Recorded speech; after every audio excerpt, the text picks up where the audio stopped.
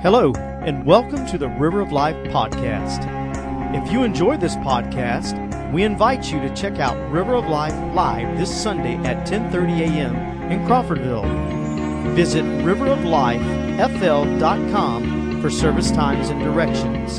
That's riveroflifefl.com. Now, let's join Senior Pastor Henry Jones as he teaches from the Word of God.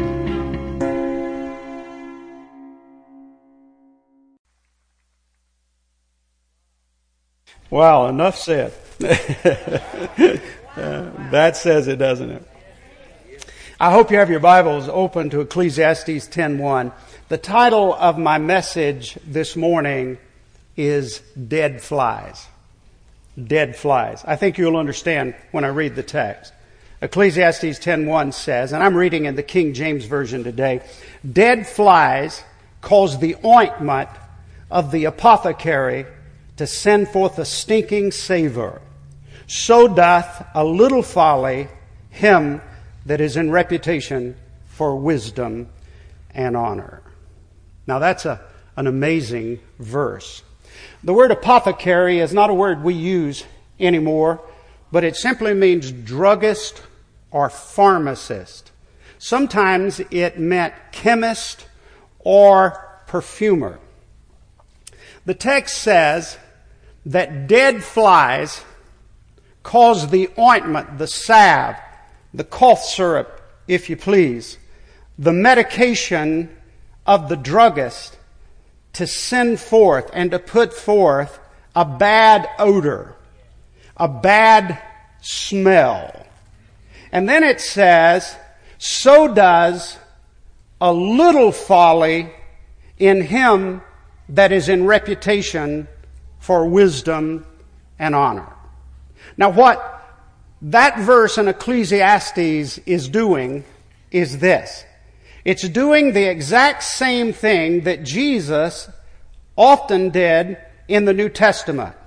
It is stating an obvious truth to reveal a not so obvious truth. So let's look first at the obvious truth here. The obvious truth is dead flies cause the ointment to have a bad odor. That's what he's saying here. We can draw a lot of modern day parallels. If you were getting ready to take a tablespoon of cough syrup and you held the tablespoon in one hand and the bottle of cough syrup in the other hand.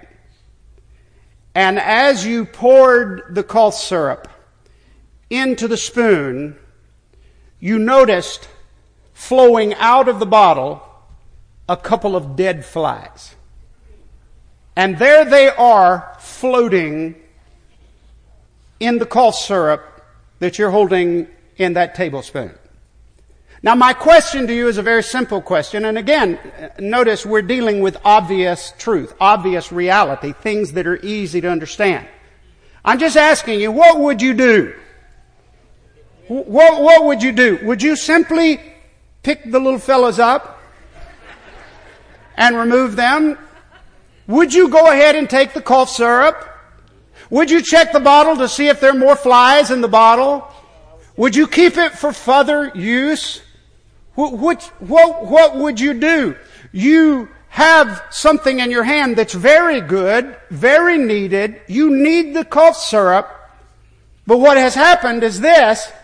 Something very small, something very little has now contaminated the cough syrup, and you no longer want that cough syrup. At least I hope you don't. Because I can tell you that would do it for me. I think that might cure my cough. I think I could get by without it. You leave here today. We dismiss church a little bit early. Hopefully, prayerfully. You get to the restaurant before anybody else does. You order your meal and you order a salad. And you notice when the salad comes out, as you look down in the salad bowl, which you've been craving a salad, a real good, fresh garden salad, and you look down and there's a little water bug in the salad. So I'm just asking you, because this is exactly what the Scripture is talking about. What would you do? Would you remove the water bug and eat the salad? Or maybe this would be a better question. How many water bugs, how many insects, how many flies would you have to find in your salad to make it bad and to say, I don't want this anymore? You see, for me, that's just a real easy question to answer. Just one bug, just one insect, just one in my salad, I'm done. I don't want it. Right? Am I graphic enough for you? Fasten your seatbelts. So have you ever noticed that no matter how hungry you are, when you take a bite of something and you notice something real stringy,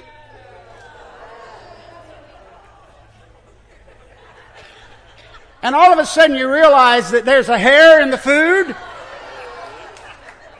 I'm not trying to be gross. Honestly, I'm not. I'm trying to get your attention. We're going someplace with this. I'm trying to teach you a biblical truth.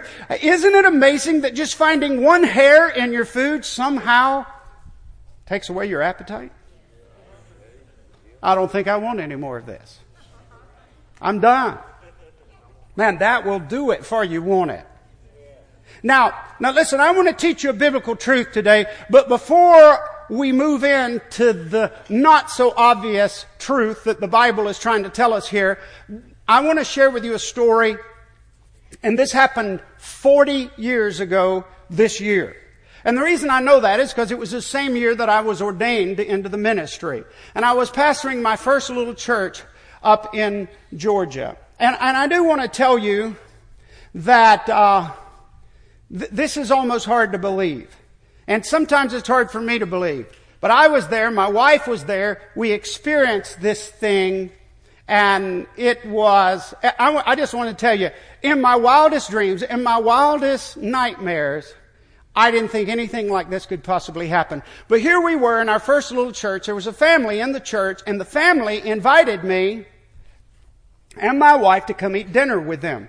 We were honored, we were thrilled, we were excited, we were looking forward to a good evening, we were looking forward to good fellowship, we were looking forward to good food. We got dressed, we drove to their home, we pulled up in the driveway, we got out, we went to the door, and we knocked on the door. And the first thing I noticed was the door was wide open. And I knew immediately what that meant. That meant there was no air conditioning in this house. But I got to tell you, that's okay. I mean, for the first 20 years of my life, I didn't have air conditioning. We didn't have it in our cars. We didn't have it in our homes. I can handle no air conditioning. How many of you remember no air conditioning? Hold your hand up. Yeah, we're tough, aren't we? Yeah. God was still making men and women back in those days. Now we got a bunch of wimps, you know. Okay. So, the door was wide open. But there was a screen door, but there was no screen in the door. It was a screenless screen door.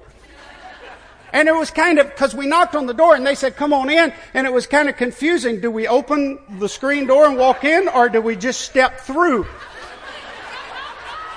I wasn't sure what was proper in such a case, but I did know this. I know all the windows were open and all the doors were open and there were no screens, and that should have been the first clue that this was going to be a bad experience. So we get in the house, and friends, I try not to be critical because people have different standards of living, but this house was a mess. It was horrible. If they cleaned it up knowing the pastor was coming, I would have hated to see it before they cleaned it up. I mean, okay, all right, here we are, and you go wherever the Lord sends you, you eat whatever's put before you. So, okay, we're going to get through this evening, we're going to go home. Well, so not long after we were there, I went to the bathroom. And in the bathroom, I noticed very quickly that there was no soap, there was no hand towel, there was no paper of any kind, in that bathroom. There was not even a shower curtain. I thought, well, I'll dry my hands on the shower curtain. There's no shower curtain. There's absolutely nothing in this bathroom that I could dry my hands on. So there was a linen closet. I opened the linen closet, and I know you're going to think I'm making some of this up, but folks, I can't tell you how bad it was. I opened the linen closet. There was absolutely nothing in the linen closet except about 12 inches, about a foot deep of trash and garbage in the bottom of the closet. You would need a shovel and a breathing mask to clean this up. It was so bad. I closed it very quickly, and the only thing I knew to do at that point was I dried my hands in my pockets. But I knew at that moment that this experience was going to get worse. I went into survival mode. It was almost instantaneous. And I'm thinking about my poor wife, who's very nice, nasty. She wants everything to be clean. And I'm thinking this really could cause a divorce. And I can tell you, that was in the days before cell phones.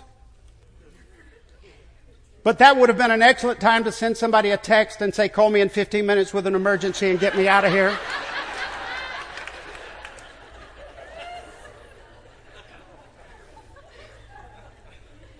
I go back in the living room. We're all seated in the living room. I sit down in the living room, and I'm trying to salvage. I'm trying to be a good pastor. You know, you minister to people right where they are, and you love them right where they are. You let God change them later. I'm trying to get all these thoughts in my head. I go in the living room. I sit down by my wife, and almost within seconds after I sit down, I notice something. I don't know if I brought him with me out of the bathroom or if he was there on the sofa waiting for me, but I looked down, and on the outside of my pants leg there was a huge roach perched right there.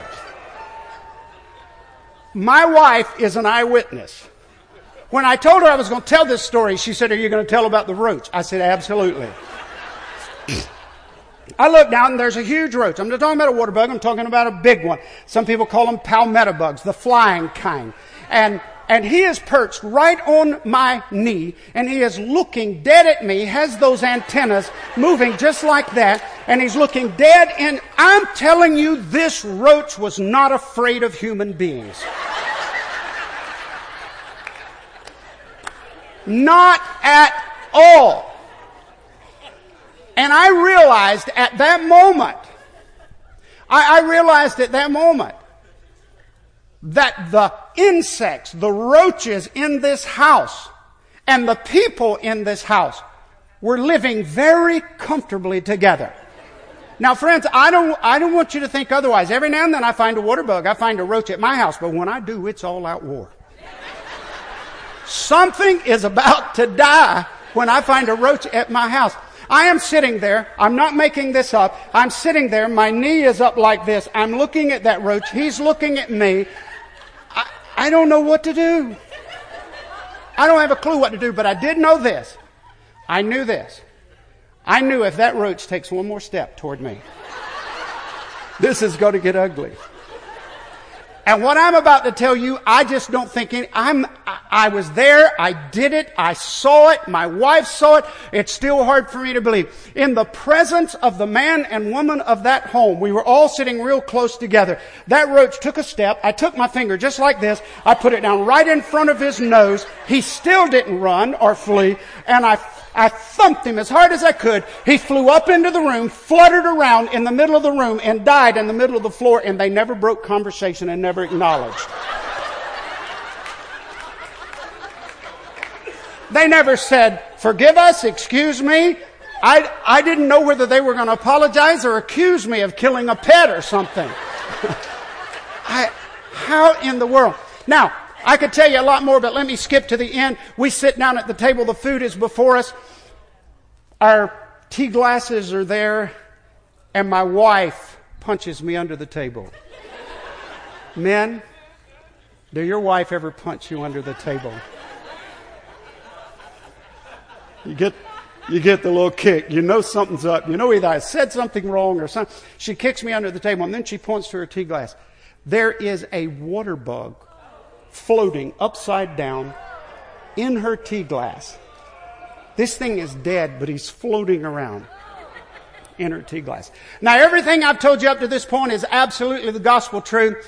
I want to go into a what-if mode right at this point. What if I'd simply taken a spoon, and what if I'd taken that spoon, and what if I'd reached over and dipped that water bug out of her tea, and then slid the tea to her and said, now it's good. You can drink it.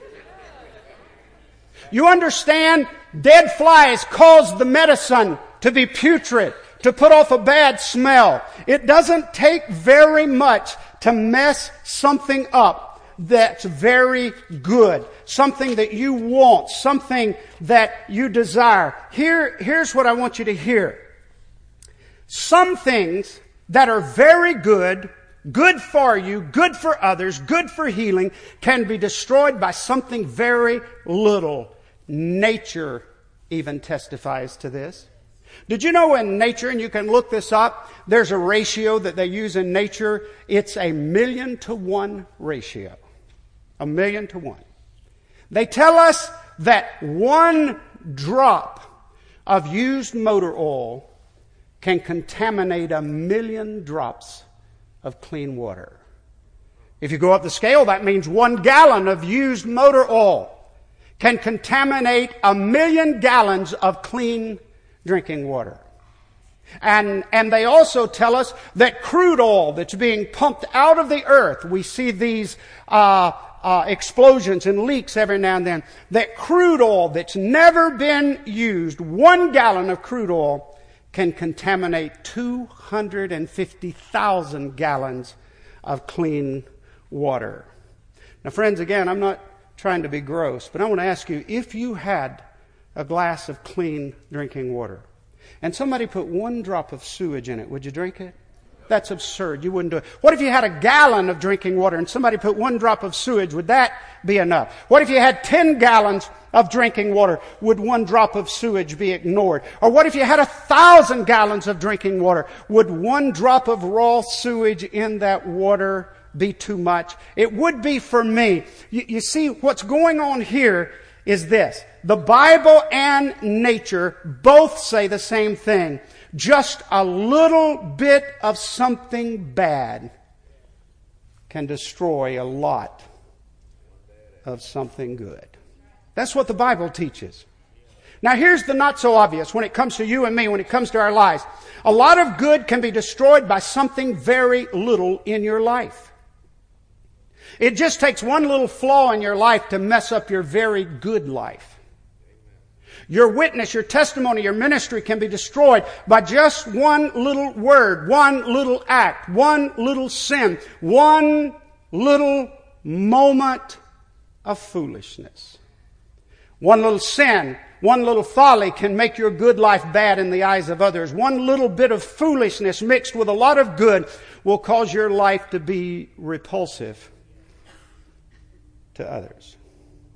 You see, friends, one of the things we need to do, and this will be a tremendously successful message today, if you get just this one point. One of the things we as Christians need to do is we need to lose the idea that I'm okay because the good in my life outweighs the bad. See, that's not what the Bible teaches. We need to lose the notion that I'm okay because there's all this good in my life and there's just 1 or 2 little bad things. No, friends. That's not what the Scripture teaches. And I'll tell you something else. We need to lose this idea also, and that is that I'm okay because the grace and the mercy of God covers my sin and evil and weakness. Oh, friends, you're only confessing that you don't understand the Scriptures when you even think such a thought or say such a thing. That's absolutely not true. You see, friends, grace and mercy was never meant to leave you in your sin. Grace and mercy was meant to lead you out of your sin. Grace and mercy does not give you the privilege of continuing to live in sin and to practice an unholy lifestyle. Grace and mercy is this, that God loves you in spite of your sin, no matter what you've done, no matter who you are, no matter how far you have gone downward. God loves you so much that if you'll cry out to Him, He'll reach down and He'll pick you up and He'll lead you up and out of that sin. But when you say grace and mercy is my excuse for living in sin, you do great damage to the Word of God. I want to tell you, all across America, grace and mercy is presented, and they think it's God, but it's really the devil's doctrine. It's the devil's doctrine. It's the devil convincing the people of God that you can live any way you want to live and be pleasing to God. And that's not what grace and mercy is all about. We need to lose some of these notions. And I want to share this with you, friends. There's some things we need to stop saying. I was thinking the other day, I think every now and then they have a board meeting in hell, and the devil gets all of his demons together, and they hatch out another saying for people to say. And we as the church just have a tendency to latch on to some of these things. I want to give you 3 things today that I hope you will never say again. And if you hear somebody else say it, I hope you will understand that they're wrong. You may not correct them, but you will know it's wrong. Here goes. First saying, don't ever say this again. Don't sweat the small stuff. Really? Is that what the Bible teaches? The Bible teaches that every word you speak is important to God. Ephesians 4:29 says, let no corrupt communication proceed out of your mouth, but that which is good to the use of edifying, that it may minister grace to the hearers. How much? No bad communication, not one word. The Bible also teaches that we're to be careful not to offend others in the least little things we do. One passage of Scripture, 1 Corinthians 8:13 says, if I eat meat and it offends my brother, I won't eat meat. You see, the small things we do are important to God and they're important to others. 1 Corinthians 15:33 says that bad company corrupts good character.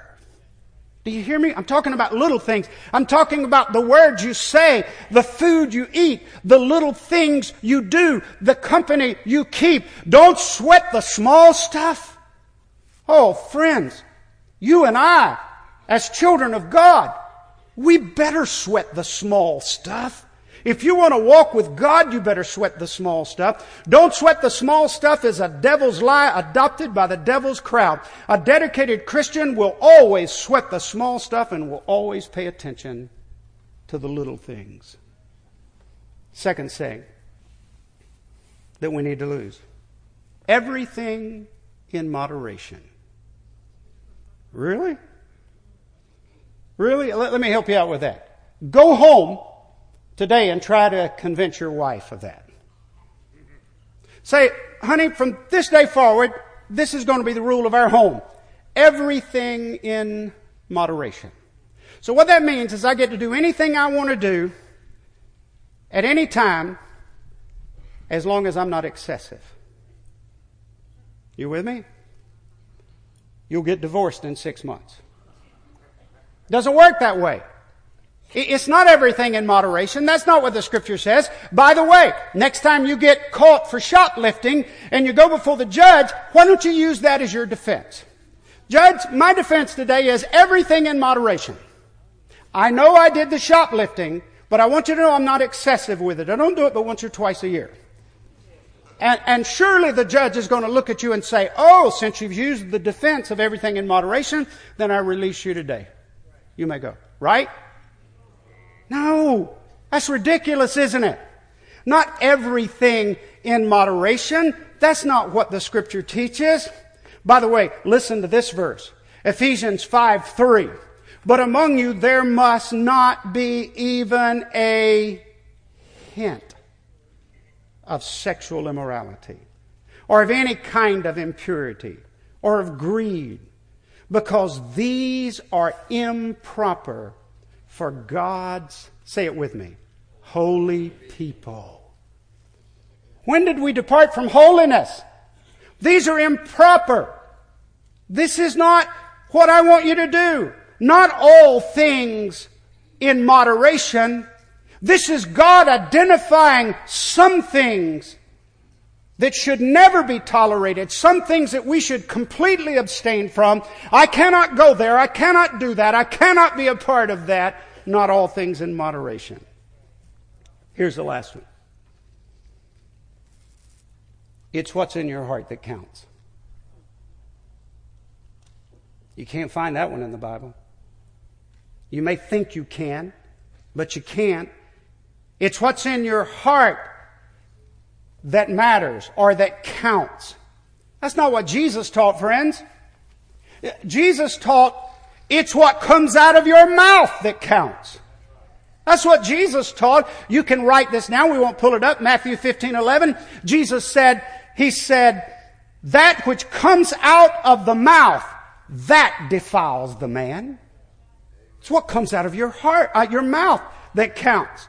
Listen to this one, Matthew 12:37. For by your words you will be justified, and by your words you will be condemned. Not by what's in your heart. One of these days, each and every one of us will stand before the Lord our God, and we will be judged, we will be justified or condemned by the words of our mouth. Did I make that up? Well, let's read it one more time. For by your words you will be what? Justified. And by your words you will be condemned. By the way, I believe that's true on Judgment Day, but let me share something with you. I also believe that's true every day. I believe it applies to life itself. You see, there are some people who go through their entire lives and they feel a sense of condemnation. They feel like the world is against them. They're always battling, always striving, always fighting, always up against something. And they think it's the world's fault. And the problem is their words are wrong. By their words they will be justified and accepted, or by their words they will be condemned.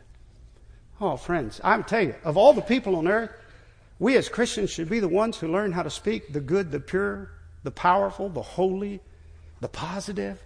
We should know how to speak life into people.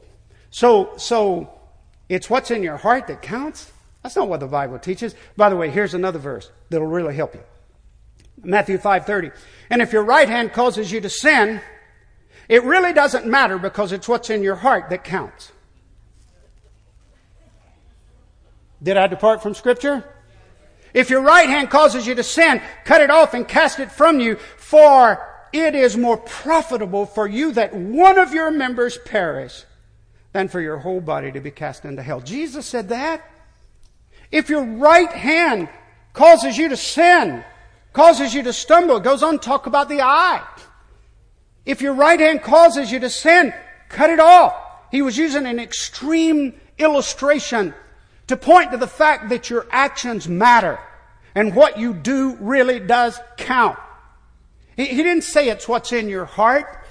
Now, let me very quickly move on to tell you this. That if you read the Bible, you will find out that the Bible says, out of the heart the mouth speaks, right? And the Bible teaches that out of the abundance of the things in the heart, we do act. But what the Bible wants us to understand, and we live in a day and a time where people no longer comprehend this, is there is no disconnect between your heart and your words and your heart and your actions. If your words are evil, your heart is evil. If your words are mean, your heart is mean. If your words are vulgar, your heart is vulgar. If your actions are deceptive, your heart is deceptive. There is no separation between your heart and your actions. And what the Bible wants us to understand is that what we say and what we do really does matter. You see, these are our actions. These are our words. So what do? What do you do? Dead flies cause the ointment of the apothecary to send forth a stinking savor. so does a little folly in him that's in reputation for wisdom and honor. You see, the thing that distinguishes us from the rest of the world is we claim to be the people of God. We're talking about spiritual growth now. What do? Let me close with this, friends. This is what you do. First thing you do is you embrace the truth. The truth of God's Word. Not the sayings that are going around, not weak, flimsy theology that doesn't line up with the Word of God. You embrace the truth. And the truth is that just a little bit of sin, just a little bit of folly, just one little indiscretion, just a little acts of disobedience can mess up your whole life. That's the first thing you do. You just embrace that. It'll mess up your whole life. And by the way, until you understand that, you can spend the rest of your life trying to get right with God and trying to let the power of God flow through you and trying to have power with God and words with God. But as long as you ignore that, you're never going to get any farther. See, you got to understand that just a few little bad things in your life mess up a million good things. It does. See, and then, once you embrace that truth, then go from there. Man, just take off. Once you embrace that truth and get before the Lord, and as humbly as you know how, say, God, no more excuses, no more procrastinating, no more denial. God, I need you to help me get the dead flies out of my life. I need you to reveal to me the flaws, the weaknesses, the dead flies that are in my life. I need you to help me get those out. And friends, I want to tell you, if you have ever wondered whether you could get God's attention again, you try that one. Heaven will open up above you. Because I got news for you. God loves it when we get honest with Him. When we say, God, this is who I am. I'm not in denial anymore. I won't make any more excuses. I need to get the dead flies out. And then do this. Humbly rejoice and thank the Lord that His mercy and grace is still available today. His mercy and grace is fresh and new every morning, the Scripture tells us. Thank God that His mercy and grace is still available for you and for me, and that His mercy and grace will not leave you in your sin, but will reach down and pick you up and lead you all the way into the presence of a holy God and begin to work in your life. And then do this. Don't ever make another excuse for sin. Don't ever say to somebody else, well, this is just who I am. This is the way I am. The world has to accept me. Oh, friends, just the way you should be like Jesus. Should be like Christ. Don't ever excuse yourself again. When sin does pop up in your life, and we have to be honest, don't we? It will from time to time. We're all humans. We all make mistakes. And there will be times when the enemy will deceive you for a moment, or you will fall, or there will be a thought or word or deed or something that doesn't line up with the Word of God. Don't ever excuse it again. Identify it. Know the Word of God. Know what's right. Know what's wrong. And when sin shows up in your life, identify that sin. Call it what it is. Get it under the blood in repentance and get it out of your life. See, that's what you do. And then start paying attention to the little things, the details, the small things. You know, most of the Christians I know honestly want God to do something big. And God wants us to do something small. That's what God wants. By the way, forget about all the big stuff. Really, I'm serious. Forget about all the big stuff. Start paying attention to the little stuff, the small stuff. And pay attention to the details, the little words, the little expressions, the actions, the interaction, the little things. And then finally, start walking with God. Do it today. This is not something you have to wait. Just do it today. Start walking with God. Start gazing upon the glory of God. Stay in the Word. Listen intently to the Holy Spirit. Embrace the truth. Ask God to help you. Thank Him for His grace and mercy. Don't ever make excuse for sin again. You see, just repent of it and get it out of your life. Pay attention to detail. Start walking with God. Would you bow with me in prayer? Thank you again for listening to River of Life Podcast. If this message has touched you today, or if you need somebody to pray with you, please let us know. You can call us at 850-926-1200 or send an email at info@riveroflifefl.com. We also encourage you to check out River of Life live this Sunday at 10:30 a.m. in Crawfordville. Visit riveroflifefl.com for more information and directions.